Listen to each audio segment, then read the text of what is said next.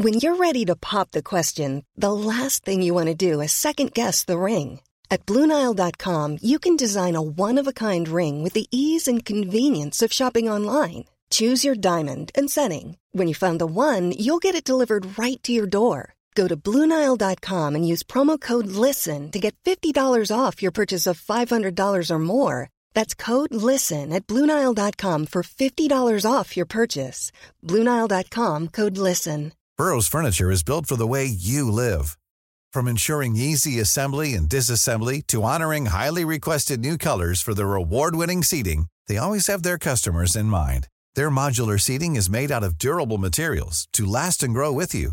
And with Burrow, you always get fast, free shipping. Get up to 60% off during Burrow's Memorial Day sale at burrow.com/ACAST. That's burrow.com/ACAST. burrow.com/ACAST. Man, I'm actually really impressed. Those burps came on my check came through in super high fidelity. That's how you know you're ready to start podcasting. Yeah, because they just have so much range, right? From the low to the ultra high. I'm not going to do it. I'm not going to do it on the show. That would just be rude. Right. We didn't even EQ it. It was just a naturally full onto the politics. Yeah, all right.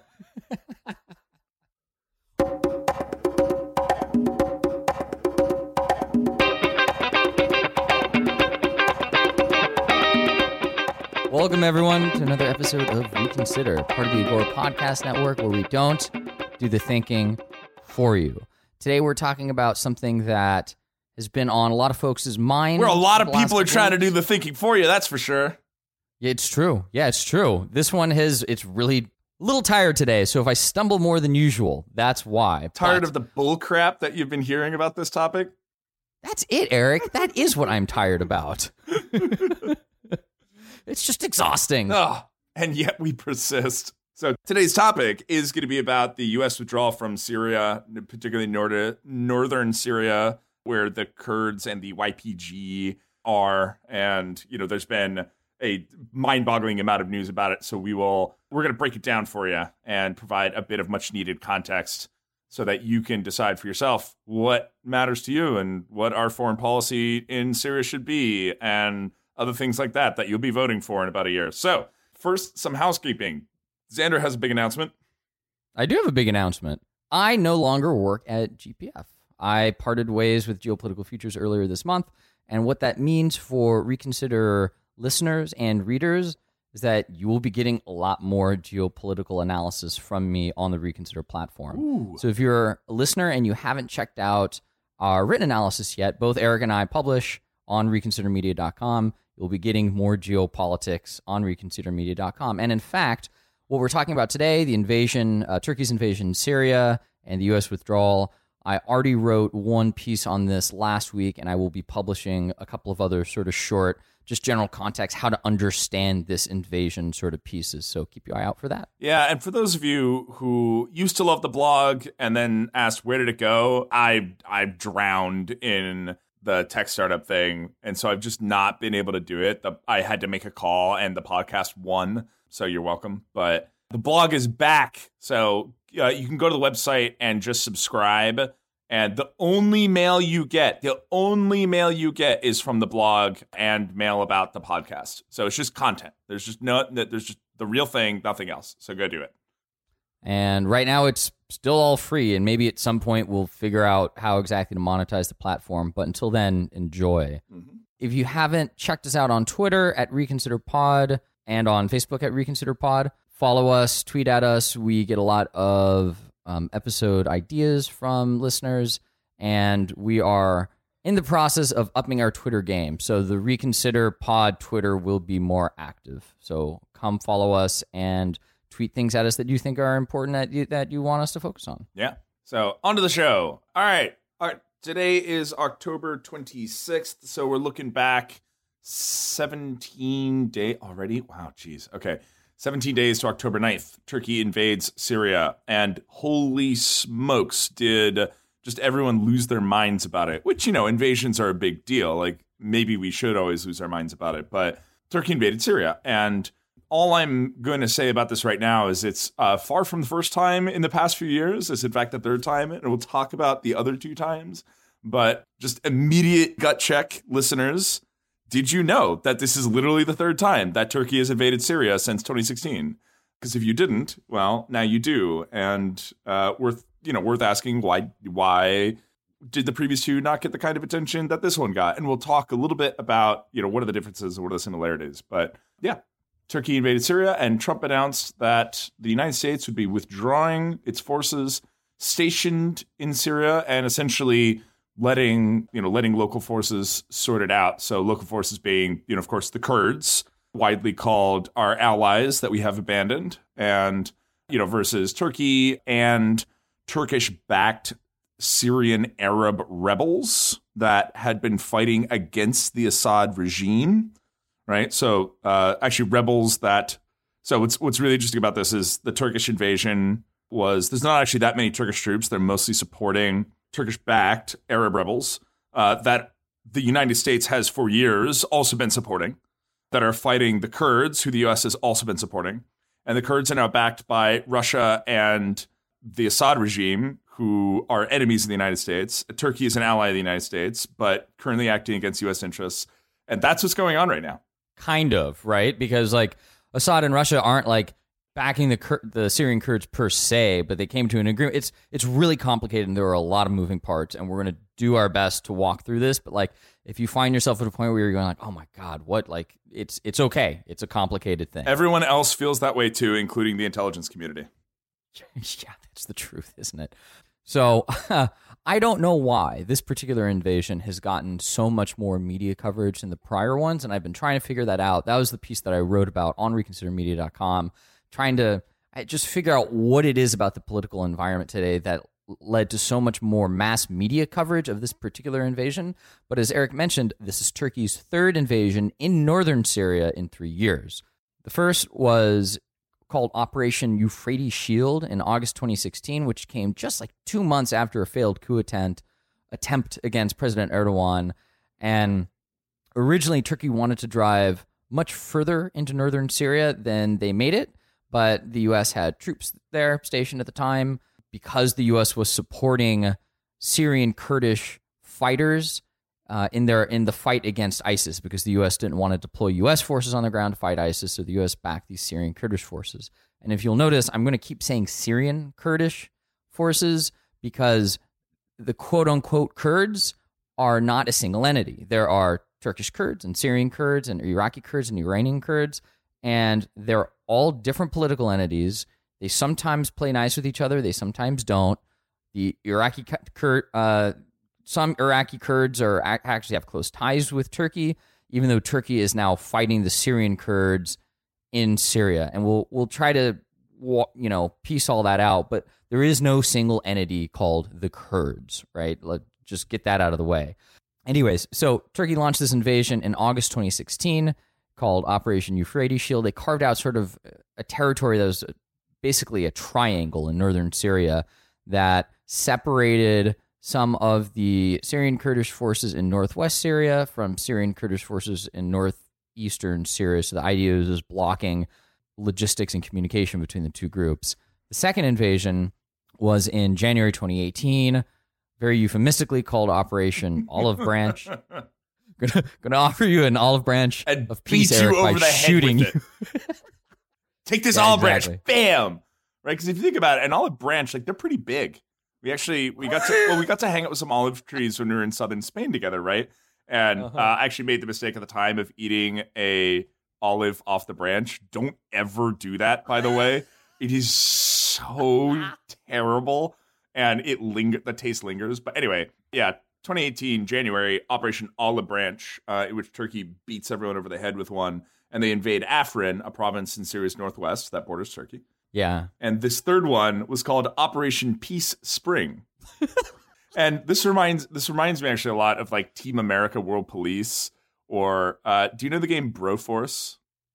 I don't, so but I want to. It's an over-the-top, very postmodern platformer in which you are some character out of ridiculous macho U.S. media or U.S. past media like Ram Bro or yeah.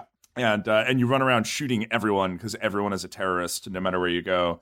And at the end, when you finish, the entire area that you were in blows up and catches fire, and it declares that you have liberated the area. Rambro has liberated. Yeah, exactly. So peace is springing forth in Syria at the barrel of a gun right now as we speak. So this operation, I think, is bigger than the one in January 2018, Olive Branch. But I'm going to qualify why I say I think. So in 2018, that operation was, as Eric mentioned, in Afrin, which is the northwesternmost territory of Syria. And if you don't have a map in front of you, it will help. We'll put some up on reconsidermedia.com. If you haven't checked out liveuamap.com, they have great sort of maps that are updated with social media data on an ongoing basis that are helpful. Clearly, if you're driving, don't look at a map, but it will help. So Afrin is the northwesternmost province in Syria, and when Turkey invaded in 2016, Afrin was basically cut off from the rest of the Syrian Kurdish forces. And then in January 2018, Turkey invaded that territory and pushed the YPG, which is the Syrian Kurdish militia, out of that territory. And at the time, the U.S. actually basically greenlit the operation. It wasn't covered nearly as much as this invasion was, but I forget which U.S. military official, but it was a senior official, it was like some colonel who managed a lot of the operations in Syria, basically made a public announcement to the fact that, we, being the U.S., we don't back the YPG in Afrin. We only have affiliation with the YPG in areas east of the Euphrates, which is basically kind of a green light to Turkey to say, hey, go ahead, we're not going to stop you this time. So the U.S. has already greenlit one of Turkey's invasions in northwestern Syria within the last year and a half. Yes, and what's the overall reason? Why does Turkey keep invading Syria? Well, there's a couple reasons going on. Many of you may already know that Turkey has a somewhat substantial Kurdish population in its south near the border with Syria, and that Kurdish population isn't always thrilled. Not all of them are always thrilled about being ruled by Turkey. In particular, we could talk actually about the Armenian genocide a bit, but in particular, given the fact that Turkey has, from its very inception of being Turkey, been really into being a unified ethno-state. Thus the ethnic cleansing of the Greeks and the genocide of the Armenians and the suppression of the Kurds. There's been a lot of suppression of Kurdish language, Kurdish culture, in an attempt to just Turkify the whole area, much in the same way that China tries to Hananize everything by doing things such as, rounding up Uyghurs and Tibetans and putting them in concentration camps and possibly actually pulling people's organs out of each other. Like, it's terrible, right? This kind of behavior is despicable. But it means that the substantial Kurdish population in the south is bucking under the yoke of Turkish rule at times, and some of them. And there is a Kurdish Workers' Party, which is in one way it's kind of like Sinn Féin. In another way, it's much like the IRA, right? It is a liberation-minded or independence-minded political organization that uses terror tactics against civilians, police, and the military, and will kill people in order to try to win its independence. And since 1980, there's been a low-level insurgency that's killed about 40,000 people in Turkey. 40,000, right? So imagine if there was an insurgency in the United States where 40,000 people died, and how the United States would or wherever your home country is, right? Just imagine how your nation might be dealing with that. And the PKK is responsible for a large portion of these deaths and is internationally recognized, including by the United States, as a terrorist organization. So just pause for a second here, and let's try to clarify some of these acronyms. And the next article that I write on this invasion, on this Turkey's invasion in Syria, I'll include a list of acronyms as a reference guide. But so Eric just mentioned the PKK. The PKK stands for the Kurdistan's Workers' Party. That is the Turkish Kurdistan group, the Turkish Kurdish group that is internationally recognized as a terrorist organization, the PKK. In Syria, the Syrian Kurdish militia forces are called the YPG, which stand for People's Protection Units. And if you're like, well, YPG doesn't like that acronym. It's in Kurdish. Yeah, exactly. So just hang with it. It's just another level of the complexity here, right? And the YPG, Syrian Kurds, U.S. allies. There's another organization in Syria called the Syrian Democratic Forces, or the SDF. Why do they get an English acronym? I don't know. I don't know either. It's so confusing. But the SDF is comprised primarily of the YPG, but like 25% of the SDF is also Arab fighters, Arab Syrian fighters. So it's not, the SDF is not all Kurds. The YPG is primarily Kurds, and the YPG makes up the biggest force in the SDF in Syria. PKK, Turkey. All right, clear? No? Great. We'll keep going. And by the way, just to muddy the waters even more, the SDF has, during the height of the civil war against Bashar al-Assad's forces, was allied with the Free Syrian Army, of which the Turkish-backed Arab group that is fighting with Turkey against the Kurds now is a part, right? So these guys were allies against Bashar al-Assad for like half a decade. So coming back, now that we've gone over this acronym soup, we'll keep going here. Turkey claims that the YPG in Syria is an affiliate of the PKK in Turkey, which is a terrorist group.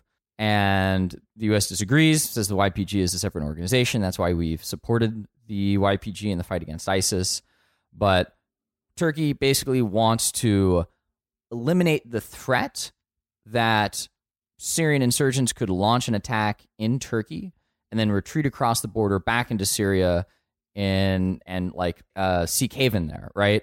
That's essentially the driving impetus between all of Turkey's invasion. Is they want a buffer space along the Syrian-Turkey border in order to control the flow of potential fighters back and forth somehow. And the thing is, this is not a hypothetical threat either, because in the past, Bashar al-Assad and the Assad regime too, his father, has basically provided some degree of safe haven to Kurdish militants who have launched these attacks across the border. And this is one of the several reasons why Assad and Turkey are not friends. They are adversaries. So when the Syrian civil war broke out, the U.S. originally wanted Turkey to do all of the fighting against ISIS in Syria. And Turkey was like, ISIS is busy kicking one of our enemies' asses right now. Like, why are we going to do that?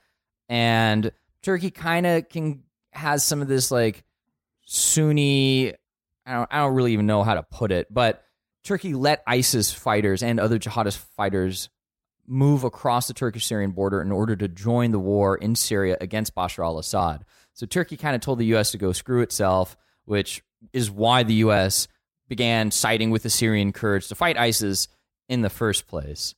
And it's worth noting that from Turkey's perspective, what they did in this war was, instead of joining instead of essentially invading and getting involved, part of their story of why they're the good guys, they've taken the vast majority of Syrian refugees and given them, not homes, but like places to sleep and food. And that's sort of been their contribution to like the humanitarian efforts. So one of the things to think about here is that Turkey has this, insurgency/terrorist organization within its borders that is able to cross the borders at will and seek safe haven in Syria. And then when it wants to, move back into Turkey, conduct an operation, and then go back. And again, think of whatever your home country is and consider how you would want to deal with that. And there's a problem here in part because the United States has indeed become, an ally with the Kurds against ISIS, right? They worked together. The U.S. supported the Kurds to go defeat ISIS. But the Kurds, the YPG part of the Syrian Kurds, and the United States together, did not conduct internal operations to clean house of the PKK, which, again, the United States considers a terrorist organization. And so Turkey's sitting there basically like, what the heck? You're continuing to let these PKK guys, the Kurdish Workers' Party, you continue to let them operate out of this area. And, why haven't you done anything about it in all this time? We're going to take matters into our own hands. So most recently then, earlier this month, October 9, Turkey invades, again, further east, this time in northern Syria. So you can imagine they've kind of been carving out this area in northwestern Syria, and now they're moving gradually further and further east. And I've been trying to piece out why exactly this invasion has gotten so much more attention. I don't think it's bigger in terms of number of forces involved, but it's hard to tell.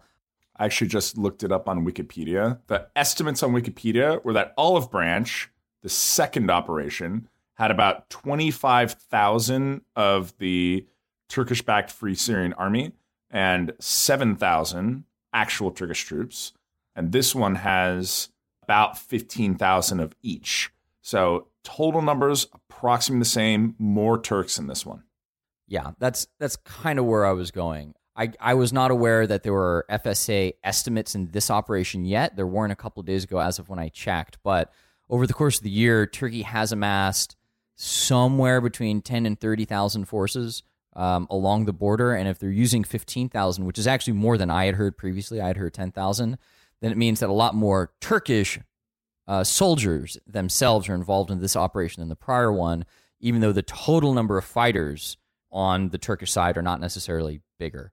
So maybe the size of the invasion is a little bit better or bigger. There's somewhat more mechanized infantry and tanks being used in the past, which makes sense because the area being invaded now is very flat, sort of open plain and desert that is, behooves easy tank movement.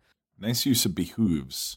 Yeah, you're welcome, especially because something tanks no longer horses hooves. There's a joke in there somewhere, but I'm not quick enough right now to make it. Something about cavalry. Yeah, exactly. I'm glad you got it. Thanks for sticking with me. So that's we don't know really if the scale of this invasion is much bigger. The consequences might be greater because if the U.S. completely withdraws from Syria, then you could argue that that's kind of another step in the development of the war. But as it turns out, the U.S. isn't withdrawing from Syria, and even though Trump said, "Oh, we're just going to leave, whatever, bye," and everyone just kind of took him at his word. At first, there's only about 50 to 100 U.S. forces that were withdrawn from a couple of towns. And now there are reports that the U.S. is actually sending more forces back into Syria, including tanks to defend oil fields in the northeastern part of Syria to prevent those from falling into ISIS's hands. So it still doesn't look like the U.S. is pulling out of Syria, even though this is the second time President Trump has announced that this is going to happen. Second time, you say? Yes. The first time was last December when Trump said, "We're leaving 100%. I have a 100-day timeline, after which point all U.S. forces will be out of Syria." And they didn't all leave. About 1,000 out of the 2,000 total U.S. forces left, but the 1,000 remained there throughout the entire year.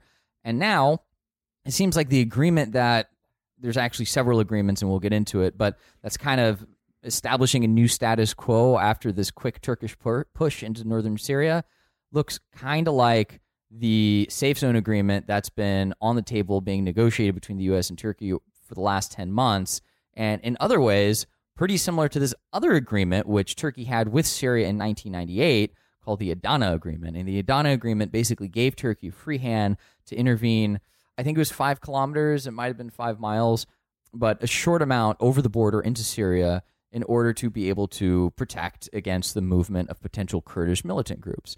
So it's interesting to me how, although the current agreement looks like the depth into Syria by which Turkey's allowed to maintain a presence is going to be deeper. It looks like closer to 20 miles, or maybe it's 20 kilometers, but it's a little deeper than Adana.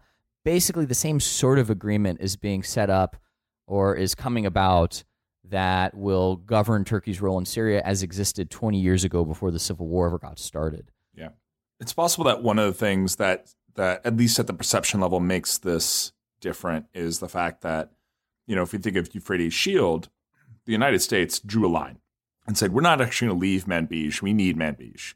And it's worth noting that at the time, ISIS was still operating quite substantially. And so the United States was saying, no, we really need this. And during Olive Branch, the U.S. had already left Afrin a long time ago because it was already quite isolated. And so because of Euphrates Shield, Afrin was quite isolated. And there wasn't a whole lot that anyone could do. And Turkey rolled in and the Kurds were like, we got to get out of here. And it was, both of these were, of course, ugly, right? War is always ugly. And this time, part of what's different is we said, you know what? We're just going to boogie. Because the U.S. could have left even a few troops in these areas. And they would have been what I would call like a blood blockade or a blood roadblock, where, if you have a U.S. soldiers hanging out in Kobani and then a bunch of shells start falling and U.S. soldiers die, that's bad news for whoever launched those shells. It's bad. It's going to be a bad day.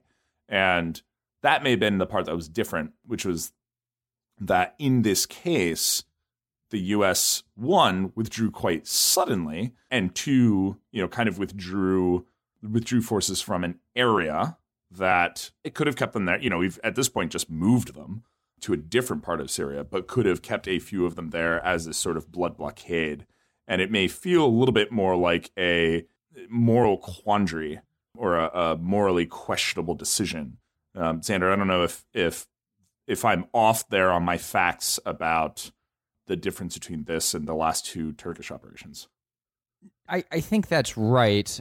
Certainly in Euphrates Shield in 2016, that was the case, and that was part of the reason why Turkey was not able to advance as far as it wanted to, because the U.S. said, we're not leaving. If you move further, we're going to have a real problem here, buddy. And in Olive Branch, that wasn't the case because the U.S. basically greenlit Turkey's advance into Afrin, and then Turkey also worked out a deal with Russia at the time to make sure that Turkey could freely use the airspace and bomb whoever they wanted. So maybe this time the fact that the U.S. is saying again, like it's okay, come on in, that's different, but it's only different from Euphrates Shield and not necessarily Afrin. So Turkey rolled in, and interestingly, the United States actually immediately levied sanctions against Turkey. So actually, unlike Afrin, we didn't actually greenlight an operation. The United States left somewhat suddenly, and then Turkey said, all right, we're invading. And it's pretty clear, President Trump, or at least the administration, made it pretty clear that that was not the plan. Like, that was not the United States' understanding of what would happen. And not, and there's that like infamous letter that Trump sent to Erdogan. It was like, don't be a tough guy, don't be a fool. It's pretty public. It's not the best written letter. I mean, I don't know who greenlighted that letter. The United States president made it clear that the United States was actually not on board with this invasion, and slapped sanctions on Turkey. Not even going to talk too much about those sanctions because they've been lifted because of these deals that were made with the United States, with Syria, and with Russia. And so the U.S. is not going to put troops back into northern Syria here, but is instead moving some of them to Iraq, move some back from Iraq to other parts of Syria to hold down the fort on a bunch of oil fields to prevent them from falling into the hands of ISIS. But the ceasefire, but the United States and then Russia got a ceasefire agreement that was temporary, and it now looks like there is a deal emerging to allow for kind of a corridor of joint patrols between Syrian regime forces, so Bashar al-Assad's forces, with some Russian forces in that strip of northern Syria to remove YPG forces from a safe zone along the Syrian-Turkish border. And this is what Turkey claims it has wanted because the YPG has provided a safe haven to the PKK. And I believe from Turkey's official perspective, which has its own kind of propaganda wrapped up in it, there's really no difference between the two anyway. Right, yeah. So there are two ceasefire agreements that have occurred in the course of the last 2 weeks. The first was between the U.S. and Turkey, and it was supposed to halt the offensive. There are a lot of reports that it didn't, and I think that was the impetus for the additional U.S. sanctions against Turkey, although the U.S. has had tariffs on exports of Turkish steel and aluminum for a while now. So those were incremental because it looked like Turkey wasn't kind of obeying by the guidelines of the ceasefire. But then that ceasefire agreement expired anyways last Tuesday, And this new one is between Turkey and Russia. The U.S. is not involved in it, but Mike Pence has come out and said that the U.S. supports the idea of this safe zone that Russia and Turkey has proposed. And as Eric mentioned, phase one of this new ceasefire with Turkey and Russia involves joint patrols between Syrian regime forces and Russian special operation forces. So there will actually be Russians on the ground patrolling, clearing these areas of YPG forces in northern Syria.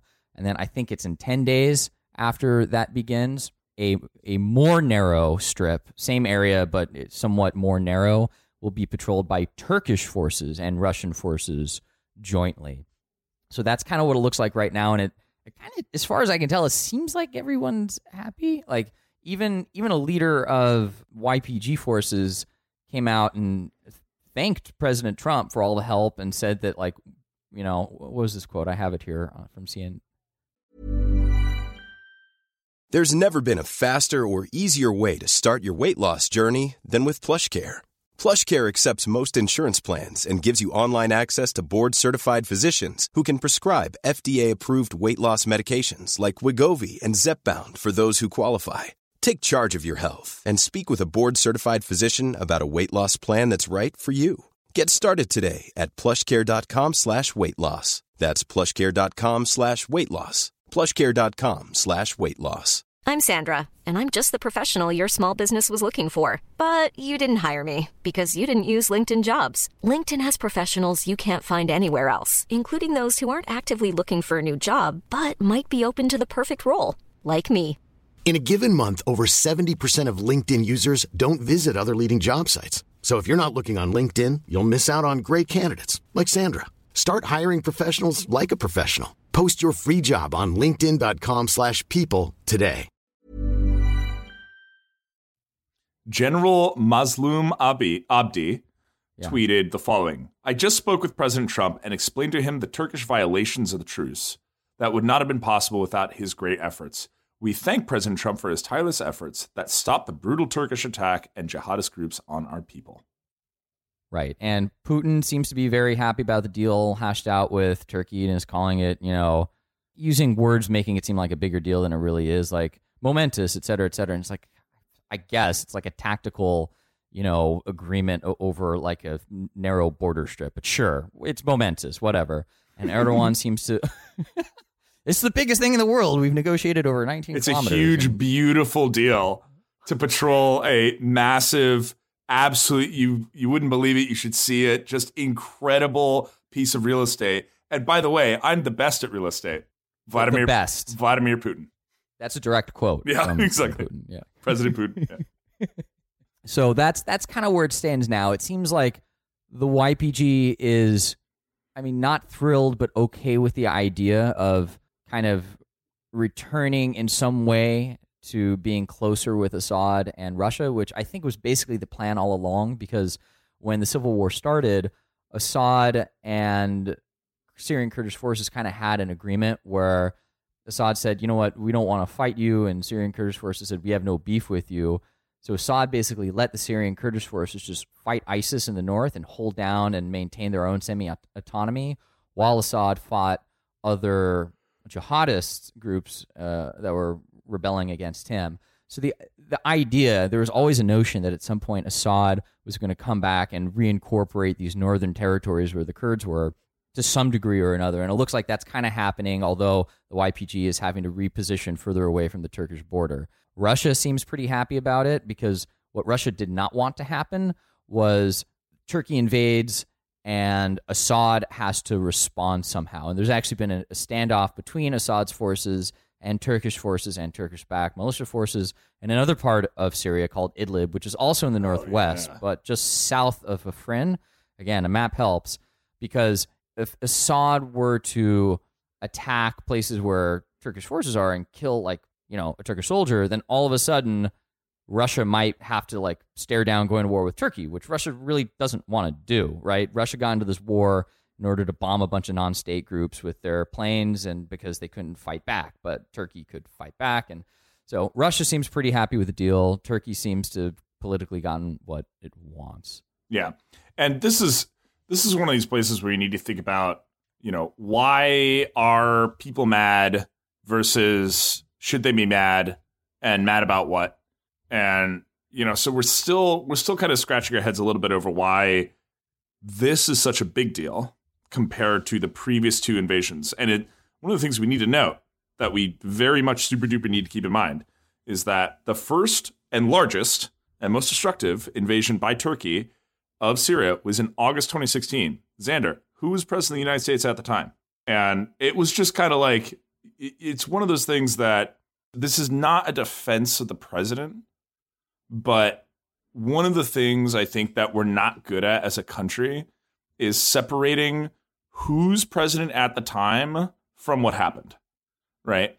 So imagine you're an Obama supporter and Turkey invades Syria against your wishes and you pull back a bunch of troops. Now you hold the line somewhere, but you pull back a bunch of troops and a bunch of people die, right? A bunch of Kurds die, American allies, the Kurds.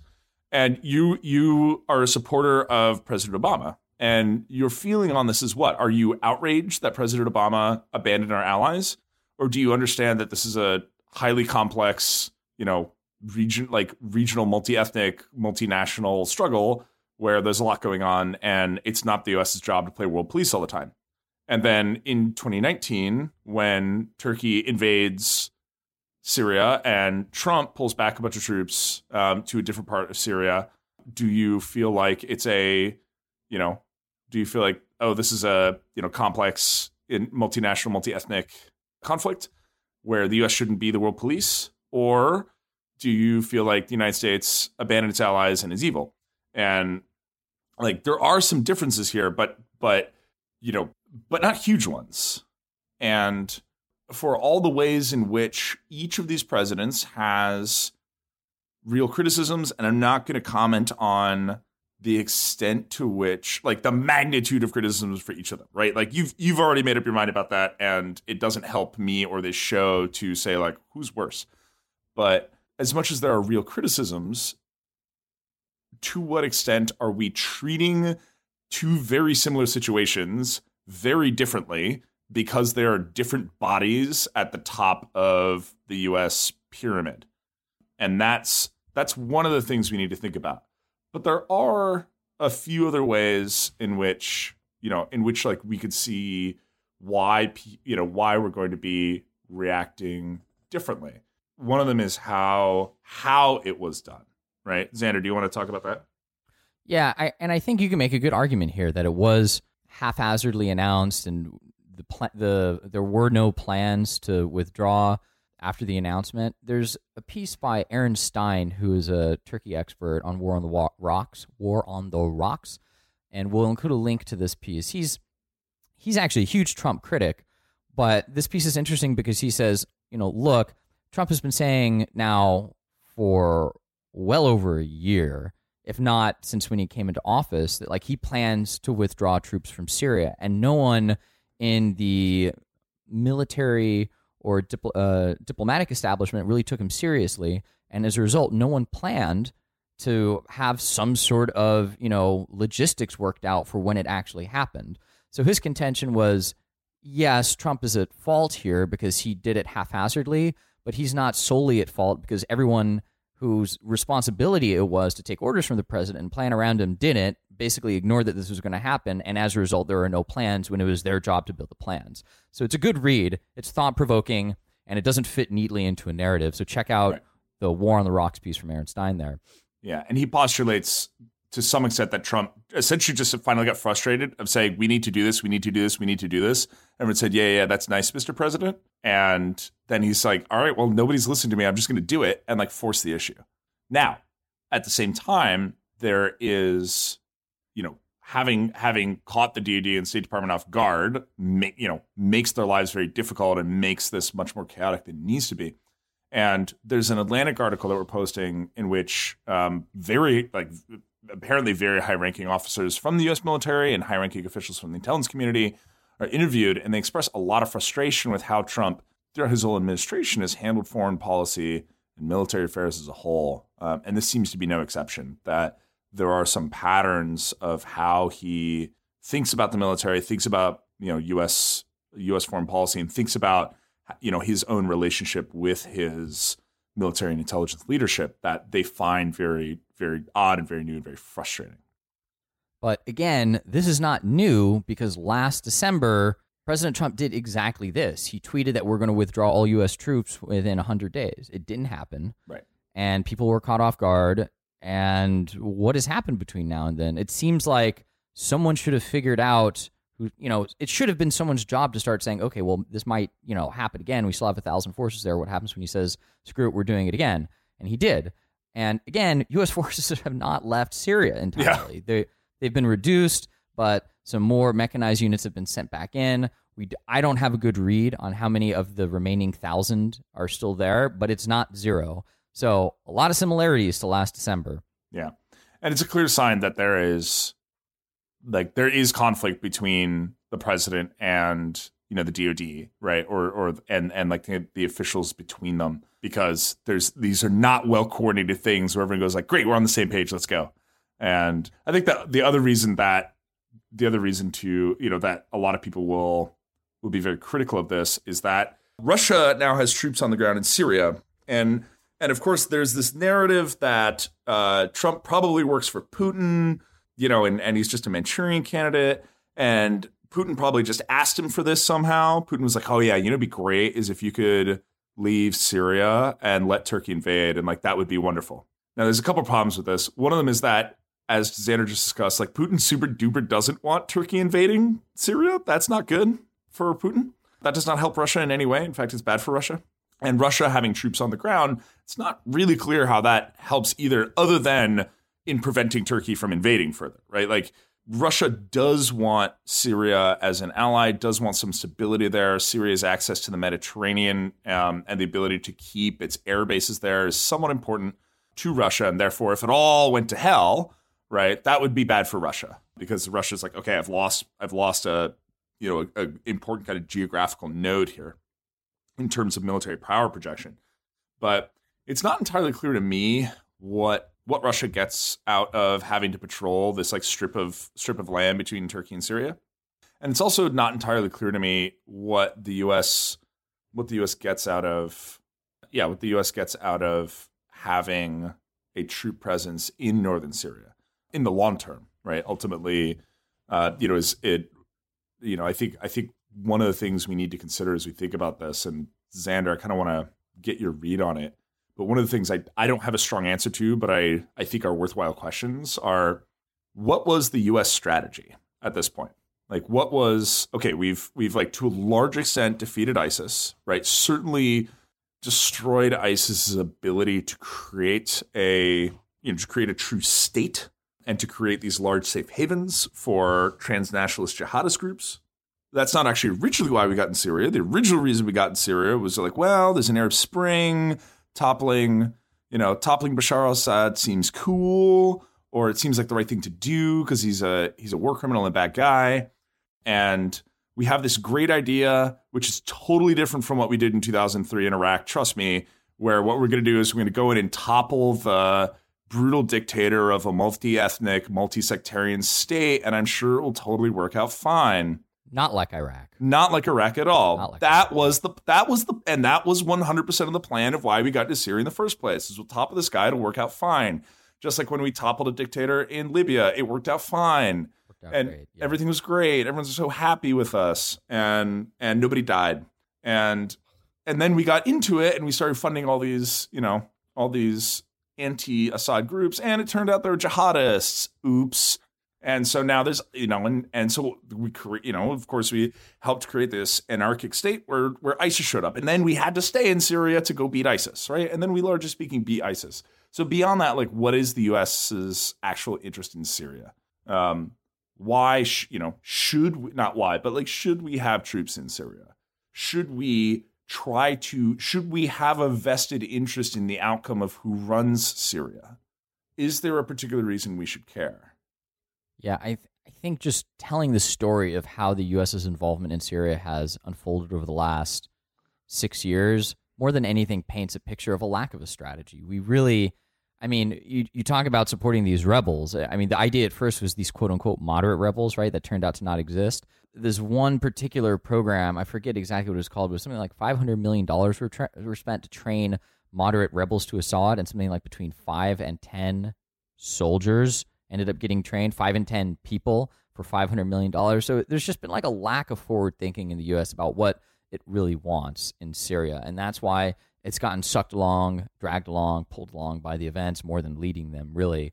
I don't know if the U.S. has a really strong interest in maintaining troops in Syria forever. I mean, one narrative that I certainly don't get is everyone saying, oh, Putin totally won. You know, he got a victory over the U.S. and he outsmarted him. And I'm kind of sitting here thinking to myself, like, how did the U.S.'s, winning the right to occupy Iraq for a long time work out for it, right? Like, I mean, granted, the Russian deployment in Syria is much less than the U.S.'s deployment in Iraq was, but the right to try to maintain order in Syria does not seem like a big victory to me. That seems like the sort of thing that can risk draining Russian resources, kind of like the Afghan war did for Russia in the 80s.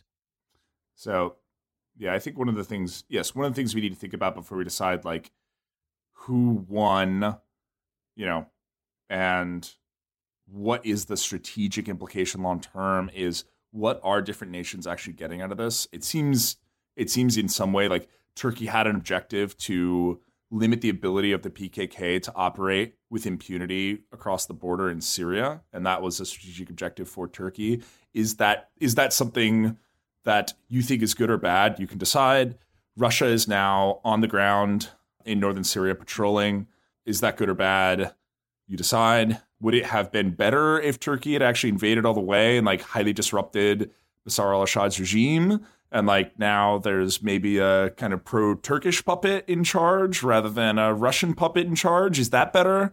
You decide. Was there any path towards these alleged moderate rebels being in charge and like a happy pro-US democracy running Syria? No.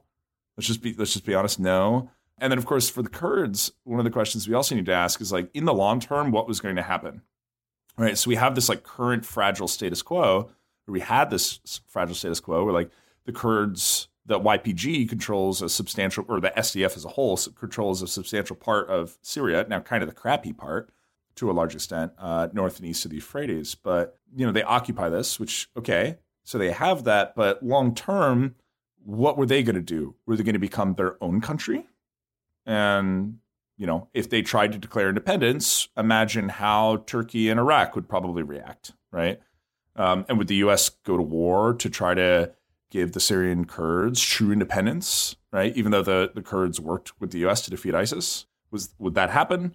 Or if they're not going to try to declare independence, what is going to be the political, the political resolution for this? And should the U.S. get involved in that political resolution? Maybe. But given a lack of strategy to date so far, is there a way that for the Kurds, like there is this world where they can have a peaceful, happy, independent place in northern Syria where they have autonomy and freedom and they can speak Turkish or Kurdish and all this good stuff in which they don't face existential threats, or they don't become a mutual existential threat with Turkey. And so I think, like, to some extent, as we think about, as much as like where I'll have an opinion is like I do think the withdrawal was ham-fisted, but in the long game, when the U.S. is sort of abandoning its allies in northern Syria, what was the way in which the U.S. would ultimately not do so? And I'm not saying there's not an answer. I'm saying I don't know the answer. And I think if we're going to claim that the U.S. abandoned its allies, there has to be an alternative in which things work out okay. And that has to exist or be plausible. I want to use that as an opportunity to transition to what I think is another example of tribal flippage. I really am starting to like that term because you asked me in August 2016, who's the president of the U.S., right? Clearly Barack Obama. I think a somewhat more analogous example comes from a little bit further back. And again, the criticism of Trump right now coming primarily from the left is he's abandoning our allies. And it's a legitimate criticism, right? Because it's Right. basically what's happening. Right. It's also not the first time that the U.S. has abandoned the Kurds, but that's actually probably a different history, and we won't get into it right now. But the counter argument to that is like, well, what are we going to do? Stay in the Middle East forever? And the left is not very happy with that right now. But do you remember when this president ran in 2008 on leaving Iraq? Yes.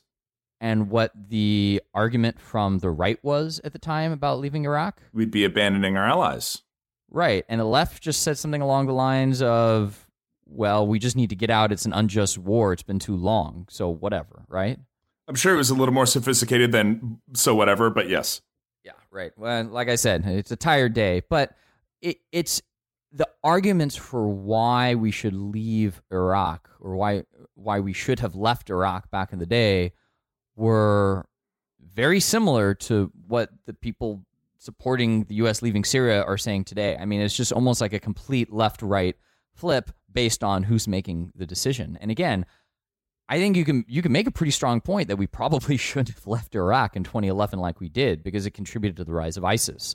But there was absolutely not enough public support to keep a major peacekeeping force, U.S. peacekeeping force in Iraq after 2011. So we pulled out and it went to hell.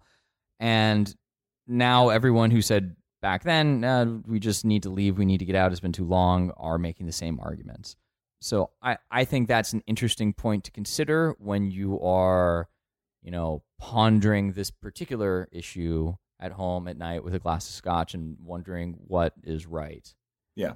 And I think the thing to look out in particular for are the knee-jerk arguments where, I just remember there was, I saw something on Reddit somewhere at some point where someone said, hey, Trump said all these inspirational things. Aren't they great? And someone else said, yeah. And it's like, oh, they were actually things said by Barack Obama. Gotcha. And it was a little, it's like pretty lame. But ultimately it reminds us that, we have these expectations built in that, like, let's say, again, we're a supporter of President Obama and an opponent of Trump. Probably have this notion that if Obama is a smart, thoughtful, caring, good person, and so everything he does is smart, thoughtful, caring, and good. And Donald Trump is, he's either like a Russian puppet, so everything he does helps Russia, or he's just like generally dumb and infantile, so everything he does is by definition dumb and infantile. And so we've kind of we've made these decisions ahead of time about how we're going to judge something, no matter what it will be. Right? Someone is going to do so. It's going to be new. It's going to be different. And we already know exactly what adjectives we will apply to the thing, right? To the event, to the policy, to the decision, because we've already, we are so confident in our understanding of someone and that person is a monolith, that everything they must do, everything that they will do will fit into our simplified set of 4 or 5 adjectives about that person. That is that point where we start having these knee-jerk reactions where we start to pervert reality pretty significantly. Because you can always, you can tell a story that, a pullout of Iraq in 2011 was the right thing to do, or that it was a terrible thing to do or a cowardly thing to do.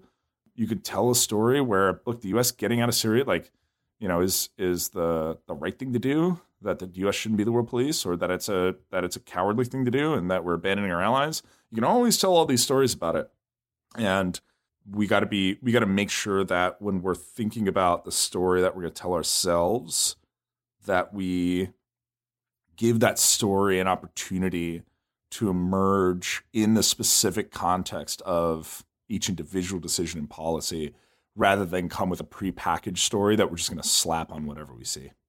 All right, everyone. So with that ends our summary of this most recent Turkish invasion and a lot of the political narrative surrounding it. It is by no means a straightforward or simple issue. And if there's one thing that we hope you walk away from this episode with, is that it's complicated and not easy to understand. And for that reason, we'll probably not fit super easily into these pre-baked narratives that, get 30 seconds of airtime. But hope you know a little bit more about all the players in Syria right now, why it's complicated, why it matters for the region, and hope you'll tune in next time. With that, dear readers, listeners, It's just one of those days, guys. It's just one of those days. Dear listeners, we'll remind you to not let the pundits do the thinking for you. Pause and reconsider. This is Xander signing off. And hopefully you don't think we did the thinking for you either, that we're not in support. We're not officially supporting any of these any of these particular stories either. We obviously feel how we feel about it. Go decide for yourself how you want to feel about it. This is Eric signing off.